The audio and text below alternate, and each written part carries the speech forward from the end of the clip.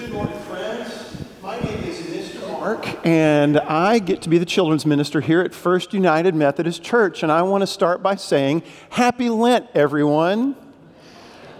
We don't hear that very often, do we? But I can't do glum Lent this year. I mean, Lent, we often think of it as a time where we give something up. But everyone in this room knows a thing or two about giving something up, and for a lot more than 40 days, right?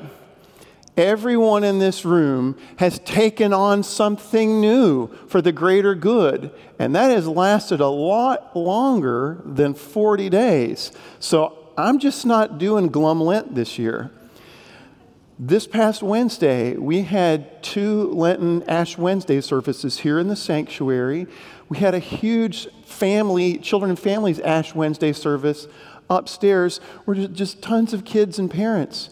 This weekend, I got to be one of the leaders on a very important retreat with some of our 5th, 6th, and 7th graders as we explored some really challenging topics in very loving ways.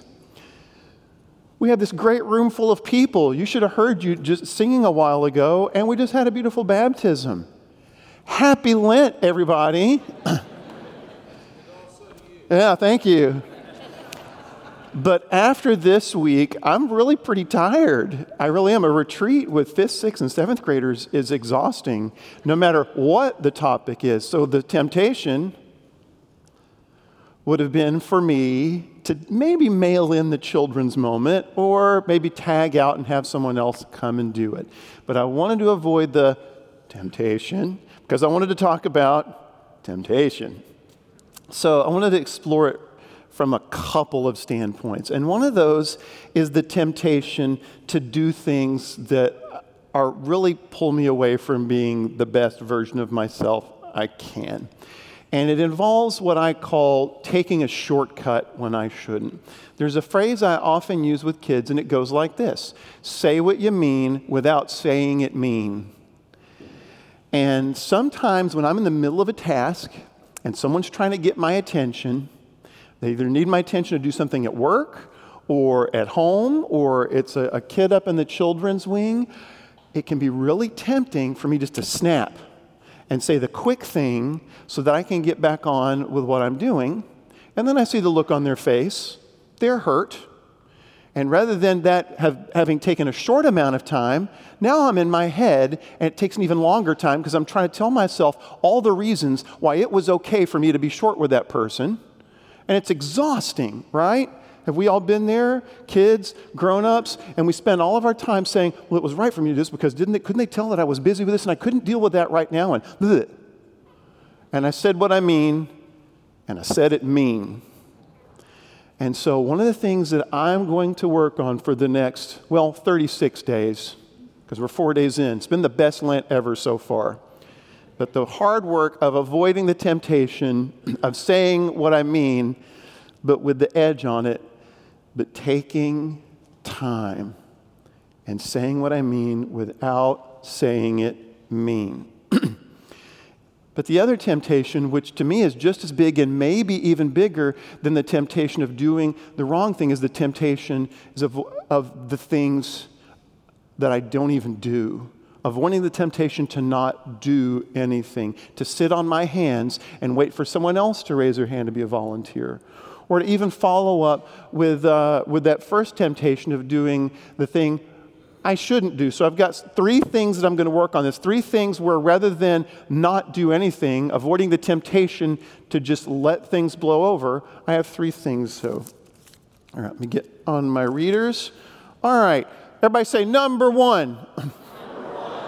So the first thing is say I'm sorry, right? It seems Lent is a good time for remembering the 2 of the most important words we can say, and that is I'm sorry. And not assuming that the thing I said with edge just was rolled right over off their back. Maybe they're hurt.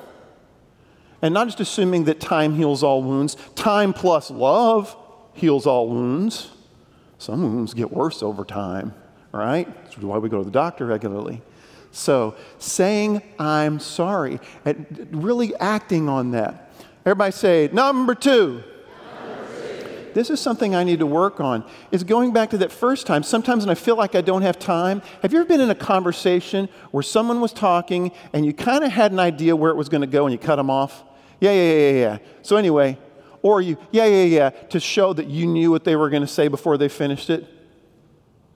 Don't do that. It's going to take a little bit longer to let the other person talk and say it, even if you think you know. And you might be surprised.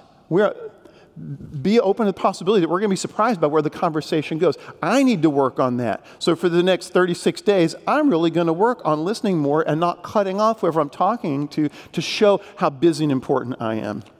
Okay? And number three is to simply to reach out more, especially to friends and family. If I haven't heard from someone in a while, I'm not just going to assume, well, if they want to talk, they'll call me. If they want to reach out or connect, they'll text me.